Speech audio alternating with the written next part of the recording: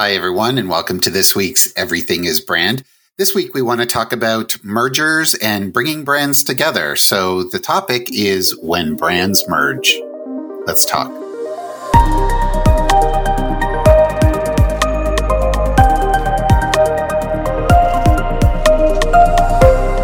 All right. So over the last little while, there's been some really big mergers in a whole bunch of different industries. If you take a look at, some of the biggest like Microsoft and Activision, or you look at in healthcare, Merck and Acceleron, or Intuit and MailChimp, also in tech, even going back to some of the really big influential ones like Disney and Marvel and Pixar, mergers really can bring huge brands together. And when that happens, there's a lot of considerations that have to be thought of. Which is the primary brand? Do the brands stay independent of each other? Do they completely merge and come up with a new brand? It's quite a detailed thing, but we've seen quite a range of what's happened out in the marketplace. But let's talk about what it means to brand.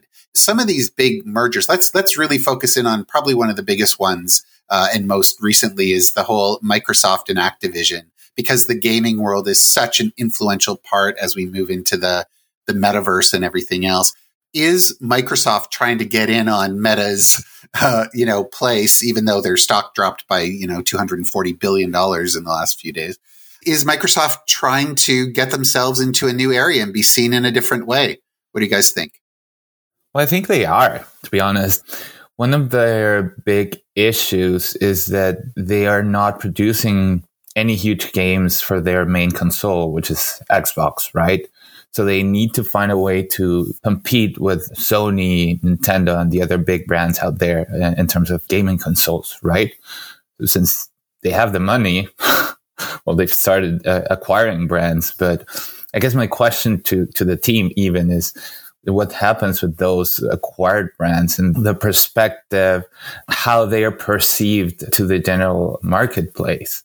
Yeah, I think it's different for every merger or every acquisition. I think that some brands survive and some don't. I mean, I don't know what's going to happen with Activision, but if you take a look at what happened with like Disney and Marvel, Marvel is stronger than ever, even though technically they're owned by Disney. But Disney's whole brand alignment is really about letting those brands that they've purchased live and breathe and grow and continue to leverage everything that those brands have brought to the table. Like, the three biggest brands that Disney owns are probably Pixar, Marvel, and Star Wars. And it's not like they're trying to roll them up under Disney. I mean, we're all aware of the affiliation, but those brands still live independently within the larger entity. But that's not always the case. Well, I guess it really all depends on how much equity is in those brands, right? Like if they have a huge following, if they already have an audience, then it makes sense to actually keep that brand alive and just keep going with it, right? And potentially even grow the importance of that brand. And then in other cases, if a brand is less known, they may over time kind of fold it under the main corporate brand, right? So it really depends on the strategy in terms of why they acquired that brand. Like, is it purely a growth strategy, right? And in that case, they may actually fold it under their main corporate brand. Or is it market dominance in some other way, right? Like they may actually be buying a whole new audience by acquiring an existing brand, right? So if that's the case, then it makes sense to actually keep that brand because you would potentially lose that audience if you actually all of a sudden erase it and say, no, now it's under a different brand, right? So it really depends, I guess, on why the acquisition happened and what they plan to do with it.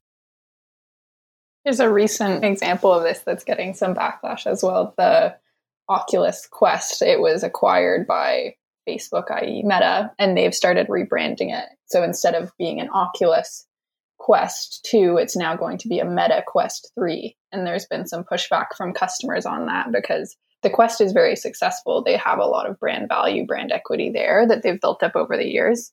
And people's concern also is that you're dragging some of the negative impressions and implications of the Facebook and Meta brand into a product that was already very successful. And some people might not be aware that it's a Facebook product, but now that they're putting Meta on it, some people are saying that maybe that wasn't the smartest move because there is such a high volume of customers that are concerned about the Facebook brand. Yeah. And sometimes organizations take over brands because they want to, and they don't really care about the audience. They're much more concerned about their corporate direction and their own corporate position. And I think, Meta is a really good example of that. It almost feels like their view of the world is that everything becomes Meta when it's part of Meta. Whereas I think Disney's view of the world is we can all play well together in the same sandbox. And I think that has a lot to do with just general corporate values and less about audience and less about whatever could happen to those brands. We're talking about Facebook and Meta, the whole switch from Facebook to Meta. I think Facebook was trying to put a positive spin on themselves and rebrand and get bigger. But so I think they still see Meta as a good thing, a new positive brand. But what the public is seeing is that Facebook is just changing into Meta, and so Meta is still negative. And so, yeah, I see what Sasha's saying about switching Oculus to Meta, but I think Facebook's looking at Meta like it's positive and this is a good thing, and we want to bring everything under the umbrella. Whereas like Disney and all of that, all of those brands still have a lot of equity and still have a lot of value. Star Wars, Pixar, and Marvel, they're all positive brands. And I think that that's when the roll up under happens, is when those brands lose that value and there's not as much importance to them. I find the Pixar one a little bit interesting, and I don't know about you guys, but I'm confused by the whole Disney animation, because some things are branded Pixar, some things are branded Disney, but when you watch the movies from a look and feel, they look almost identical. Like I can't really tell the difference between a Pixar movie and a Disney animated movie, but there's multiple things happening there. So I find that one a little bit confusing, but yeah, I think they're very different scenarios in different ways that people are going about it for sure. I also don't like how they treat them with a slash. Like they've literally kept the logos, kept the brand, and literally just put a slash. Like, we're not going to deal with this right now. It's like, can't make commitments, don't want to deal with it. Let's just put a slash in between it. Yeah, I think like if we're talking about the Pixar one, I think Disney's big plan when they acquired Pixar was to immediately bring them under, but I think that there was some backlash there. And so they had to kind of keep the Pixar brand alive. And that's back when certain people were running the studios and the stories were great and there was a distinction to a Pixar movie that I personally don't think is there anymore. I don't think that just because it has the Pixar stamp on it now, it's going to guarantee that it's a good movie like it did back when, it was Toy Story and Cars and all that. Now I find that it's a little bit more watered down because Disney's got their hands into things. Yeah. That's probably a good example of when some brands are acquired and they may actually have a plan to do something. And then if they realize after the fact that there's either pushback or additional value in that brand that they didn't really take into account, they may actually delay that folding under the main brand. And this is maybe one of those examples where Pixar at the beginning had a lot of value and it's being eroded over time, or it's slowly being transferred over to the Disney brand, right? So different strategies, right? In some cases, the acquisition happens, it's a financial transaction. The bringing of brands together may take 2 years, 5 years, 10 years, right? Like it just depends on what they're trying to do and how visible it is. And in a lot of ways, it's a window into what their business practices are. Because if you're an organization that recognizes the value and you're an organization that recognizes what the audience wants, then you're going to perhaps delay that, like what happened in the case of Pixar. But it'll be interesting to see, Sasha, based on your example of Oculus, it'll be interesting to see what Meta does with Oculus, because if there is pushback and they decide to stick with Oculus, then maybe they're not as steamrolling as I think that they might be from a brand perspective. But if they basically say audience be damned and let's get Meta in there, then it says a lot about their business practices. But I think a lot of times companies also buy other companies to position themselves differently for future growth. I think one example is Maple Leaf Foods acquired a company called Field Roast Grain Meat. So Maple Leaf Foods, a meat producing company, and Field Roast is a vegan company. So you would think, why would they even think of buying that? But it's a growth opportunity. It's a new market opportunity. And it's interesting because when that was in the news, a lot of people who are vegan and believing in that whole, follow that lifestyle, they were like upset about it. And it's like, what's happening here, right? But it makes a lot of sense from the business perspective, but it also makes sense to keep that brand intact because you can't mix audiences that have different points of view, right? And this is a perfect example where they have to keep that brand alive because it makes sense in terms of how they communicate messaging and what it actually means to the audience. Well, I mean, I think ultimately, like these brands that are getting acquired, they're obviously doing something right? They've obviously boosted their value to the point where somebody buys them. So they've kind of figured it out, whatever they're specializing in. And it's a question of like when those other brands that do acquire them come in, how much they kind of let them steer the ship versus getting their own people in there and changing things and watering it down or that kind of thing as well. So that all kind of plays into it from a strategic business perspective. And I think it's just when is the right time to rebrand or change things or adapt things has to be kind of figured into that. So ultimately, I think sometimes they do it at the right time and sometimes they do it at the wrong time. Yeah, and they don't always know what the right thing is, I was going to say, maybe there is no good time either, right? Like, that's the thing. Maybe you just kind of have to jump in with the Oculus and the Meta Quest, right? Like, I think that's a thing where there's probably not a right time or a wrong time. And it's just like, you know what? We're going to do it. We're going to face a backlash. And in the long term, it's hopefully going to play out in our favor to bring it under the Meta, because really, when I think of, Meta, that's where I think of them in that space, in the VR space, right? So they really need that product to be branded in that space as well so that they can get behind their name and start showing things for their value. So, well, it brings up a really good point, and I think that this is such an important point to the conversation, and that is a lot of older established companies where their brand might be a little old or tarnished or whatever it might be, have established a name for themselves in the marketplace. But the other thing that they've done is they've probably made enough money to go out and purchase an up-and-comer or a startup or someone who is kind of innovating. A lot of times what happens when these brands merge is that the older established brand is buying either new technology or innovation or a difference to the way culture is happening. Like you were saying, Marco, like the reason Maple Leaf bought Field Roast is because Maple Leaf is old news. I mean, being a butcher or a meat company is not going to get them into the 21st century in the way that they need to be there. And I think that it's probably the same with Meta and Oculus, or it's the same with Microsoft and Activision. They're really buying street cred or innovation or a different way. And the reason that they're able to do it is because they have all of this money, because they have been successful over history. But they might not be successful going forward, or they might not be able to pivot or change or innovate quickly enough to affect the main brand. And I think that that's probably a big reason and probably determines a lot about when they're going to make that shift.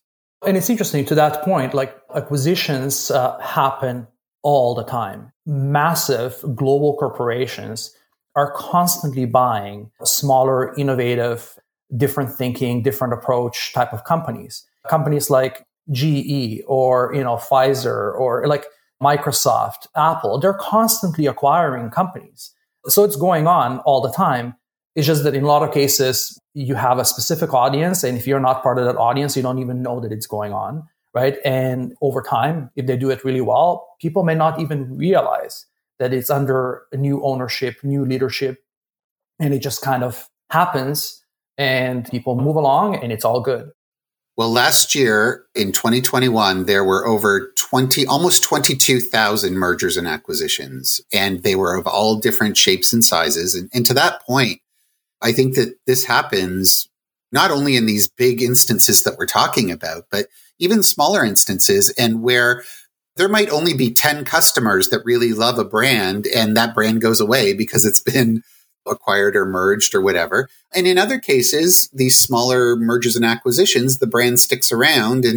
But to that end, I think the most important thing is that as long as customers feel like they're getting the same delivery, or they feel like they're getting the same experience, or if the amended experience is still a positive thing, then I think that people are pretty forgiving about this kind of stuff. I don't think in a lot of cases, brands don't matter to the major population if their experience is still the same. If those elements of the brand are being carried over or they feel like it's still connected, then a lot of people will forgive. I think it's a little bit different for some of these major, huge brands like a Pixar or where people are highly invested in it. But generally, what people want ultimately, I think, and what customers want is to feel like they're still getting the experience that they signed up for. And I think that there's another part to mergers and acquisitions as well. We're talking about kind of the external audience, but then there is the internal audience, the team, the employees, partners, all that stuff, right? And that needs to be managed as well, because sometimes you have very different cultures that come together, especially if it's a larger corporation that's established and perhaps moving slowly and all that stuff. And they acquire a young company that's very innovative, moving really fast and all of that. So it can be a big culture shock to the team. And maybe that's, a bigger discussion and maybe we should have a whole other podcast to that. But managing that internal culture is a big part of brand building, right? And the success of the brand. In the beauty and fashion industry, acquisitions are just the standard. I mean, the vast majority of the big fashion brands are owned by only 3 conglomerates. It's the same with beauty. Vast majority of them are owned by L'Oreal. And that's been the case, the point that you were making, Brad, about innovation. And the same, Marco, you about finding ways to get into different markets, different customers, different audiences. That's something that we see with L'Oreal. An example is Deciem. That's a smaller beauty company that is very focused on being eco-friendly, purchasing only the products that you need, et cetera, which is kind of the opposite of the impression that people have of L'Oreal, which is something that they've had a lot of issues with animal cruelty and being a brand that doesn't care too much about the environmental impact. So they have been slowly acquiring Deciem. They at one point only had a 20% stake, and it's slowly crept up into, I think, the 70s at this point. They have a majority ownership of Deciem. And that's something where they're expanding into a completely different audience, but it's completely quiet. The Deciem brand hasn't been touched at all. So that audience is still purchasing from them with no knowledge effectively of how the ownership and the structure and possibly the values behind it are changing. But if people found out, do you think that they would leave them? You know what I mean? Like, is it a bit shady? It's tough. Like, I'm obviously aware of that ownership change and I still buy products from them because I do really like that particular brand and the products that they offer. And that experience to me hasn't changed. It's still the same products. When you go into the store, it's still the same great customer service, all of that. But it is in the back of your head that, okay, there is something different going on behind the scenes now. It used to be a Toronto brand, and that's not the case anymore. And I think that's the same kind of thing that's going on with Oculus, where people are really drawn to that product. It's something that's far ahead of its competitors. They might be concerned about the ownership by Meta and Facebook, but the product is so good, the value is still there, the experience is still the same. And so they're still making the purchase. Yeah, I think that people are loyal for a whole bunch of different reasons. I think to your point, Jeremy, I think that some people would look at that and say, ultimately, my money's going to L'Oreal and I don't want that to happen. So, there probably are people like that. But Sasha, as you said, there might be a little bit of respect for L'Oreal for understanding how important customers are to that company and also what that company stands for in the marketplace. And so some people may look at that and say, okay, well, yes, they ultimately own it, but they respect the brand. And so I'm okay with that. So I think it really depends on the consumer or the customer. I've got an example of one that went the other way in terms of, like, we're talking about the big conglomerate, big brand basically either acquiring others for IP, intellectual property, or just gobbling up the competition to make themselves larger. We're also seeing similar services and products, etc., being acquired. One that was interesting to me was Ginger and Headspace. So it's actually Ginger acquired Headspace, however, and became Headspace Health. So this is one where the acquired brand ends up being the main brand now, right? And I found that really interesting because, Headspace has done a lot of great work in their branding department and awareness and whatever, but it has become larger than Ginger, who acquired it, right? So I hadn't heard of Ginger, or at least I wasn't too familiar with it. I think I might have heard it in passing, but Headspace was definitely the larger brand awareness company. So it was interesting to hear that one basically take the Headspace name, and that became the parent company of that one. Yeah, and maybe that was their goal all along. Maybe they had money and not enough brand value, and who knows, right? Who knows what the reasons are? I mean, I think what you're saying, Gabby, is it really points out that there's all different reasons and all different scenarios where this happened. And it depends on, ultimately, I think what organizations have to do is they have to look at who they are in the marketplace, but they also have to look at how consumers or customers view them. And they also have to look at what they want their business to be going forward. It's like, that's kind of like the triumvirate of what they need to put together when they're making these decisions. And the fact that a brand is an actual asset, right? Like there is a value, a dollar value that's assigned to that brand. And in a situation like Gabby's example, maybe they did an analysis and realized that that particular brand, even before they went ahead with the acquisition, had a much, much higher value in terms of the audience and everything else that's attached to it. So it makes sense to do that, right? So it's quite possible that, they acquired them for that reason alone, right? That they just needed to actually move into that space very quickly, and building their own brand would take them way too long. And this was maybe a cheaper option and kind of get to that very quickly. So there is definitely a lot of value in the brand itself. But somebody made this point earlier. At some point, does a brand not need to reevaluate? Often we just keep the company intact, et cetera, and just attach it, like Square and Afterpay, for example, right? You've got all these, okay, here's the payment, but now you can pay it this way. And that some point down the road, that becomes a bit of a complicated experience to the end user. And I'll go back about the whole TD and Canada Trust. Back then, 20 years ago, that I guess kind of made sense. I mean, they literally merged both logos together and both brands together. And now all of a sudden, 20 years later, like it's just disappeared. My point, maybe not 20 years, but, I think while some things may make sense to kind of keep temporarily from a brand once it's been acquired, at some point, you need to evaluate those two brands and whether they do need to blend in together, especially when they're augmented services to a main service, things like that. But that actually highlights the point that a brand is a living, breathing entity. It is constantly changing and evolving, right? So you can't develop a strategy and that strategy will just be perfectly fine for the next 20 years.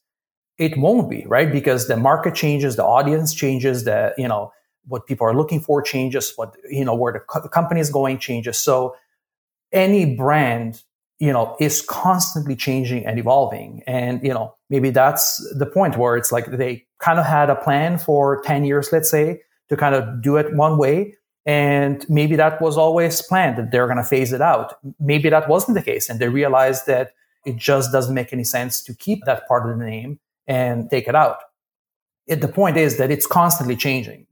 Yeah, I think people's brand loyalty wanes also. I mean, just because you went to Canada Trust 20 years ago doesn't mean that 20 years later you have that same level of loyalty. I think what we see there is currently what's happening with Disney and Pixar. I don't think that the Pixar brand is as beloved as it was, when that merger happened. And eventually, the bottom line is that Disney is known for animation.